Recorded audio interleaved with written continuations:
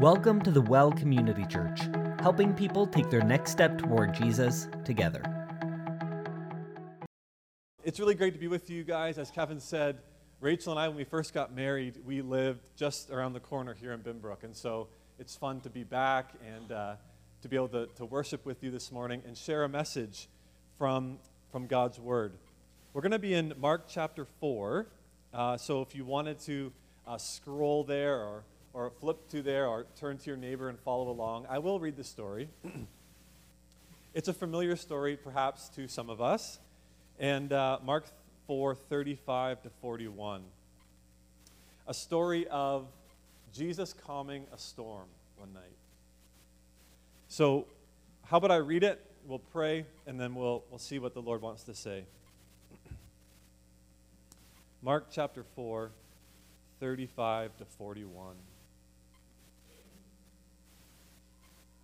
It says, "On that day when evening had come, Jesus told them, 'Let's cross over to the other side of the sea.' So they left the crowd and took Jesus along, since he was in the boat. Other boats were with him. A great windstorm arose, and the waves were breaking over the boat, so that the boat was already being swamped. Jesus was in the stern, sleeping on a cushion. So they woke him up and said to him, 'Teacher, don't you care that we're going to die?' He got up, rebuked the wind, and said to the sea, 'Silence, be still.' The wind ceased, and there was a great calm. Then he said to them, 'Why are you afraid? Do you still have no faith?' And they were terrified. And they asked one another, 'Who then is this? Even the wind and the sea obey him.'" Let's pray one more time and ask the Lord to speak through his word today. Father, we're so grateful and thankful for the privilege of being able to worship together as your body, as your family. And Lord, as we turn to your word now for these next few moments, I pray that your Spirit would speak to us in a way that only you can. Lord, would you help us to understand a bit more of who you are? Help us to see again the beauty of your love for us. Lord, help us to know true peace and a great calm that only you can bring. I pray in this moment, Lord, would you just quiet our hearts, quiet our minds, and allow us to hear from you. We thank you in advance for what you're going to do and say as we gather today. We pray these things in Jesus' name. Amen. Amen. So I've titled the message today, A Great Calm. A Great Calm. And I wanted to share it in part because I need to hear it. And I hope that I'm not alone in it. I wonder if I'm not alone. And part of the reason I need to hear it is because, as you maybe can see over there, Rachel and I became parents for the first time this spring. And our son Arthur was born in April. And nothing has been the same ever since. Parents here know exactly what I mean by that. It's fully amazing and fully exhausting. We are very, very thankful, very thankful. But it has been a very challenging 6 months for us in a number of ways. That's stories for another time. But all that to say, I've been reminded since April 7th, since the day that everything changed, I've been reminded, just in case I had forgotten, how guilty I am of really loving control. Is anybody else with me? Not control in the sense of trying to control people, but in the sense of trying to control life. Like, I love when things are under my control, when things are calm, when there's no uncertainty, when I know exactly what to do next, when I know what's coming. And these past 6 months, that has gone out the window. And there's been so many times when I've been confronted by this reality, hey, you're making an idol out of control. Is anyone with me? This feeling of life is 100% better when I feel like I can do it all. I feel like I'm on top of everything. I think we love that feeling in part because at times it appears to be the way to an inner kind of peace, right?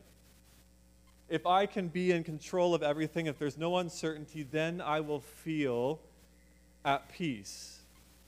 But is that true? That's what I want us to think about this morning. Is that the way to know true peace? Or does the gospel, does God's word have something different to say to us today? So kind of two things I want us to look at, consider today. Number one, what is peace really? And number two, how can we confidently know it? What is peace really? And how can we confidently know it? So let's look at this story a little bit more and see what it says about this kind of true calm that Jesus brings. So it begins rather unassuming. Verse 35, look at that with me. On that day, when evening had come, Jesus told them, let's cross over to the other side of the sea. No big deal, right? They thought we've done this 100 times.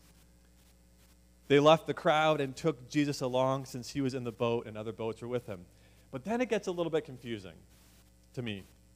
Verse 37, a great windstorm arose and the waves were breaking over the boat so that the boat was already being swamped, and he, Jesus, was in the stern sleeping on a cushion. By confusing, I mean, Jesus, if you knew that this was coming, why suggest, let's go across the lake tonight? Jesus, just wait till morning, right? Or, if you're going to calm the storm, which we all know that you knew you were going to, why not just roll over in your sleep and kind of like quiet, be still? You know, like kind of like when you snooze the alarm, just roll over and calm it. Because that way, the storm's calmed and no one's freaking out. No one thinks they're going to die. Everyone is calm and at peace, peace all around. Or is it? Or would it have been? Is that the answer really? No more uncertainty. Is that the answer to peace? That's just no more uncertainty, everything under our control. Because let's think about it for a moment. We know the older we get, we realize more and more that uncertainty in this life is inevitable. It's unavoidable. It's like the channel in your TV package that you don't really want, but it just comes with the package. And you're like, I don't want this. Yeah, but it comes with it. You have to take it. Uncertainty in this life is unavoidable. So we have no choice. Some seasons will be more rocky than others. So where is this peace then? Is there a peace that transcends even uncertain circumstances? And I really think Jesus starts to show us right in this moment out on the lake. So the storm is coming up. Jesus is asleep. The disciples, verse 38, they woke him up. And they said to him, Teacher, don't you care that we're going to die? I love the question. How in the world are you sleeping? This isn't just a, don't you care that we're going to get wet. This is a, Jesus, don't you care that we are going to die? So he got up, he rebuked the wind, and he said to the sea, Silence, be still. The wind ceased, and there was a great calm. Then he said to them, Why are you afraid? Do you still have no faith? And they were terrified and asked one another, Who then is this? Even the wind and the sea obey him. I want us to catch something important here, something fascinating. It says in verse 39, Mark says, The wind ceased and there was a great calm, but the disciples were terrified. Did you catch that? Have you ever noticed that before? I used to think this story ended that the wind ceased and there was a great calm and the disciples were at peace. But that's not what it says. The disciples were terrified, seemingly more afraid after the storm had stopped than they were in the midst of it. Why? Well, up until this point, Tim Keller highlights this in his book on Mark. Up until this point, in this ancient time and culture, for every religion, the sea was a cause of great fear. In part because if it got going, if a storm arose on the sea, man could not contain it. The sea was uncontrollable. People feared the sea. Even experienced fishermen and boaters were afraid of the sea. If it got going, it was uncontainable, uncontrollable.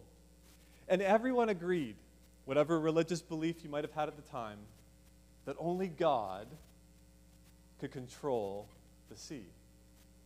And so what do we have on this night? We have 12 ordinary men in a boat with Jesus, and they just watched him do exactly that with 3 simple words: silence, be still.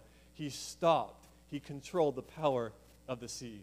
The storm was over, but the disciples were standing there terrified because they had just discovered someone who was more uncontrollable, uncontainable, bigger than the sea itself. They were in the presence of God, and they started to realize that. What is peace? Here's what I want us to know. Peace isn't a thing to get, a thing to acquire. It's a person to know. Peace is a person to know, and his name is Jesus. And I believe that one of the reasons why Jesus brought them through this situation when he could have avoided it, he could have stopped it before, is that he wanted the disciples to see this about himself. He wanted to reveal this about himself to them, and I believe he wants us to see it too. I think often, at least in my life, one of the reasons we can struggle to find peace in the midst of uncertain times is because we're really focused on what God is or isn't doing for us. When we should be focusing on what is he revealing about himself to us in those moments. Because the truth is, often when we're in this season, we want to know, God, why aren't you stopping this, right? Why aren't you doing this? Why aren't you answering these prayers? The reality is we don't know the answer to that question. But we do know that in all of those times, he's showing us more and more of himself. In fact, I think he often doesn't calm the storm, but reveals himself because he knows what we need more than the right circumstances in life is we need to know him deeper. Peace is a person to know. There are a lot of things, maybe you've found this in your life, there are many things that you will see and know of God when you're out on the boat in the middle of the storm more than when you would know standing calmly on the shore. And I think often this is exactly what God's up to when life is swirling. He's saying, hey, fix your gaze on me, understand more of who I am, know me deeper. So look at what he revealed to the disciples that night. He revealed himself as to being someone who is worthy of our awe, our adoration, and our worship, even if he doesn't calm our particular storm at the time. Why? Because he alone is the one who can calm it. He revealed himself to be the Lord of all creation. This is a massive point. Notice that Jesus didn't have to stand up and call on some other power, do some sort of incantation to convince some other force to stop the storm. No, he stood in the boat and he just said, silence, be still. The only one who can stop the weather is the one who created it. And the disciples were realizing, man, we thought we started to know this Jesus guy, but maybe he's bigger than we thought. In a word, the disciples were realizing that Jesus, this special individual before them, was in fact divine. He is God. He is Lord of all creation. Think about it, church. Who is Jesus? Jesus is the same God whose spirit was hovering over those very waters at creation in Genesis 1. The same God who brought a flood over the earth and then caused it to cease. The same God who parted the Red Sea. The same God who's caused the sun to stand still. It was that God who stood in the boat with the disciples that night. And the beautiful invitation of the gospel is we can know him. We can walk with him, and we can know him intimately. Well, we're going through storms thinking the greatest peace would be if Jesus would just stop this thing. If Jesus would just end the uncertainty. The truth is, we don't have to have everything in our control when we realize we're standing before the one who does. And I think the disciples were starting to get that on this night. Peace isn't a thing to know, a thing to get. It's a person to know. Do you see that shift? Often it can be as simple as shifting our prayers in those seasons to, or away from, hey, God, take me out of this. God, would you make this stop? To, Jesus, what are you up to? What can I know of you? What do you want me to see about you here?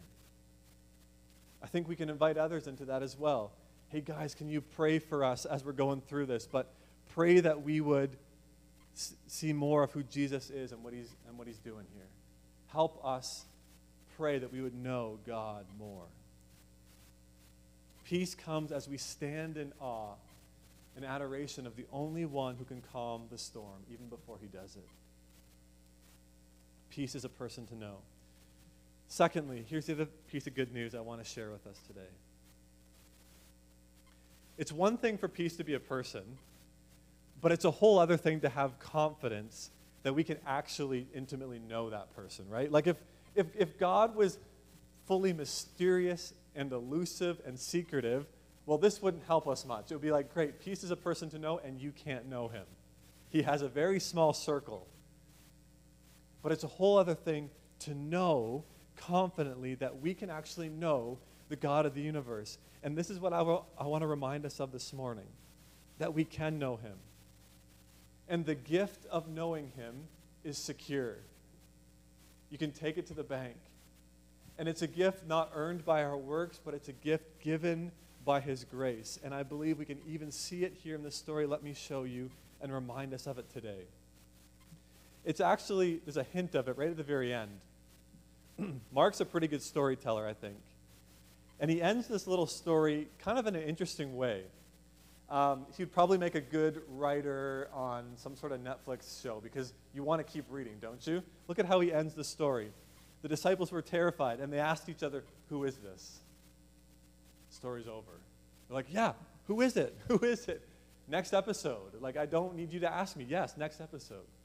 He leaves this story with this lingering question, who is this? Why? Because he wants us to keep reading.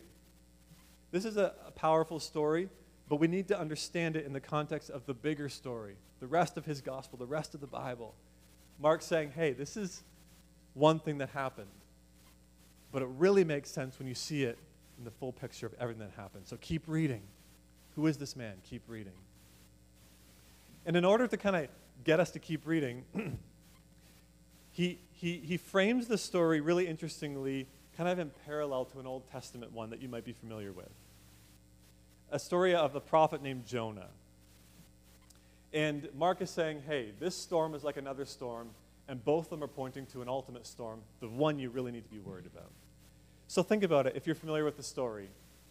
Here's a quick recap. Jonah, in the Old Testament, was a prophet, a messenger of God, and God called him to bring a challenging message to a wicked people. And Jonah thought, they're too wicked. I don't want to do that. I'm not going to do that. So God said, please go this way, and Jonah got on a boat and literally went the opposite direction. And as he did that, the boat found itself in the center of a storm, out on the water. On the boat was a group of terrified men thinking we're going to die. Jonah just happened to be sleeping on a cushion in the stern of the boat. Each of the men was praying to their own God to be saved from the uncontrollable sea. And they woke up Jonah saying, we're going to die. You have to get up.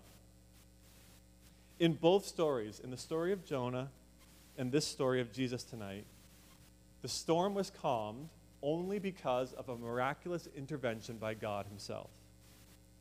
The stories are very, very, very similar, with one major difference. Jonah realized what was going on. He realized that he was guilty. And so he told the men, Jonah chapter 1, verse 12, he said, in order for this to stop, you need to throw me into the sea. I've caused this. This will only stop if you throw me into the sea. In essence, he was saying, if I die, you will all live.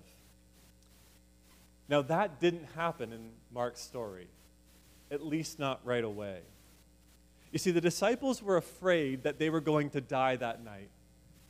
But in the bigger picture of the Bible, spiritually speaking, God's word says we're actually already dead in our sins. That night, this storm that night was just a little shadow, a foretaste of the much greater storm that we truly, really need to be saved from. The chaotic storm of our sin and separation from the Father. And church, that is the ultimate threat to our peace, separation from God. That was threatening our peace until Jesus intervened. Like Jonah, Jesus threw himself into that greater storm at the cross. The difference, of course, being Jonah was guilty and Jesus was perfectly innocent. But he threw himself into that ultimate storm at the cross, knowing that it wasn't just going to drown us, it already had. And in order to stop it, God himself would need to intervene. Think about those two moments. Think about the disciples standing in the boat watching Jesus calm the storm. And then sometime later standing as Jesus is arrested on Easter weekend and thinking, why didn't Jesus stop the storm of the cross like he stopped the storm in the boat? They watched him unfairly tried and mocked and beaten and hung up on a criminal's cross, and they must have been wondering, why isn't Jesus doing the same thing, standing up and saying, silence, be still, that's enough, this can all be over now?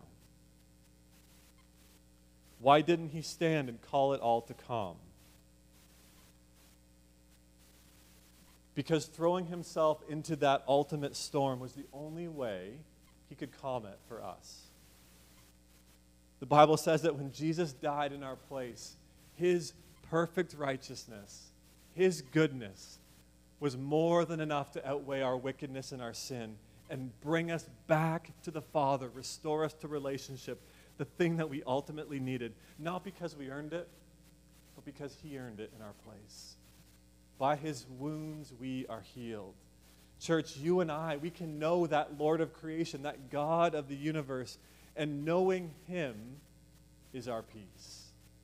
That's what we're longing for. Even in the midst of the most uncertain and chaotic storms in life, what we ultimately need is to know God, to know his presence, and to be restored to him. Jesus threw himself into that storm for us. I love that that story ends with the disciples saying, who is this guy? It's pretty early on in Jesus' ministry. They were still kind of learning, and all they could say was, who is this? Even the weather is obeying him. And that question kind of lingers. It hangs in the air as you read all through the rest of the Gospel of Mark, and it isn't answered until the very end, at the cross, when it all comes into full view. And the person, interestingly, who answered the question was actually not a disciple, but a Roman guard, a Roman soldier, who was part of Jesus' crucifixion. And in Mark chapter 15, it says that when Jesus cried out his final breath on the cross, and there was darkness and the earth shook, the Roman soldier looked up and declared, surely this man is the Son of God. Who is this? It's the Son of God. And I was thinking about that this week, those two stories together, and I realized my initial question of kind of like, how do we know peace or how do we get peace? That initial question is actually probably the wrong one. The better question is, how do we worship this God who is alone is worthy?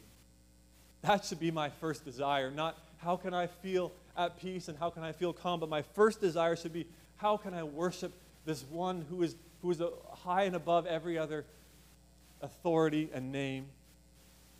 Because, church, when that becomes our first desire, as he says in Matthew 6, when we seek first his kingdom, everything else is given to us. When we fix our eyes on Christ and posture our hearts towards worship, peace follows, and a great calm follows. Let me leave us with this last just kind of call, an invitation, if you will. It's really the beautiful, simple invitation of the gospel. How can we know Jesus? How can we know this God? 3 quick things. Number 1, I want you to remember, I want you to leave here knowing that you can approach him. You can approach him. Hebrews says that because Jesus died in our place, we can know the God of the universe. Therefore, Hebrews 4, verse 16, it says, approach God's throne of grace with confidence. or maybe the translation you're more familiar with, approach God's throne boldly. Did you know that? Did you know that you can approach the throne of God with confidence to receive mercy and find grace in your time of need? Can I remind you this week, you have permission in Jesus to come before the Lord and say, Father, I need you. Father, I'm afraid, I'm anxious, I'm lost, I'm hurt, I'm weary, and know that your prayers, as Psalm says, turns the ear of God in heaven. Because Jesus has brought you back to the Father. You can approach him with confidence. Secondly, you can depend on him. Knowing someone means both talking and listening. It means casting your cares onto them and hearing their voice. Knowing God is no different. Knowing him means submitting yourself to his authority and humbly saying, Jesus, lead me. I don't want to lean on my own understanding. Lead me. You are my Lord. Can I remind us of how humbling and incredible this invitation is? That you and I can not just know stuff about God intellectually, but we can actually know him and lean on him and depend on him. Maybe you can return to that this week. Maybe you've kind of started to walk in a way where it's like, I'm just going to figure this out. I'm going to grin and bear it. I'm going to push down fear. I'm just going to toughen up and figure it out. Maybe you can come back and say, Lord, no, I need you. I need to depend on you, and be confident that you can. And finally, we can adore him. We can worship him for who he is at all times, in all seasons, the one who calms the storm, even if he hasn't calmed it yet, because he alone is the one who does it. When was the last time you stopped to just stand in awe of the majesty and the power of your God? Often the best way to know peace is to worship him, even right there out on the boat in the middle of the waves, to just stop and say, this is crazy, I'm afraid, and yet God is still good, and I'm going to worship him now. I'm going to declare what is true of him now. You don't have to wait for the shore to worship. As the waves get bigger, just make your song louder. Just make your praise louder. Make your prayers louder. Jesus, help me know you. Help me see you. You are faithful. You are good. Because of what Jesus has done for us, church, we can approach God, we can depend on him, and we can adore him. So often we look for peace through control, only to find that it slips through our fingers. But there's better news. Peace isn't a thing to grasp, it's a person to know. And because Jesus threw himself into the greatest storm that we will ever experience, we can know him. And my prayer is that as we do, we would be a people of peace. A people who know a great calm in our souls, whatever the circumstances. Amen? Let's pray.